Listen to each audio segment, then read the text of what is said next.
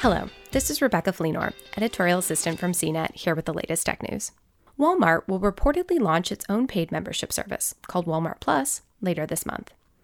The service, which aims to take on Amazon Prime, will cost $98 a year and include perks like same-day delivery of groceries, discounts at Walmart gas stations, and early access to some deals. Walmart reportedly planned to launch the service in March or April, but was delayed due to the coronavirus pandemic. It's unclear if the service will be available nationwide or just in select locations at launch. Walmart in May said that its e-commerce sales in the U.S. jumped by 74% in its latest quarter, powered by online grocery sales during the coronavirus pandemic. But the retail giant has a long way to go if it wants to catch up with Amazon. As of March, Amazon gobbled up 39% of U.S. online sales, while Walmart's take was 5%, according to eMarketer. Amazon Prime, which costs $119 a year, has more than 150 million paid members globally.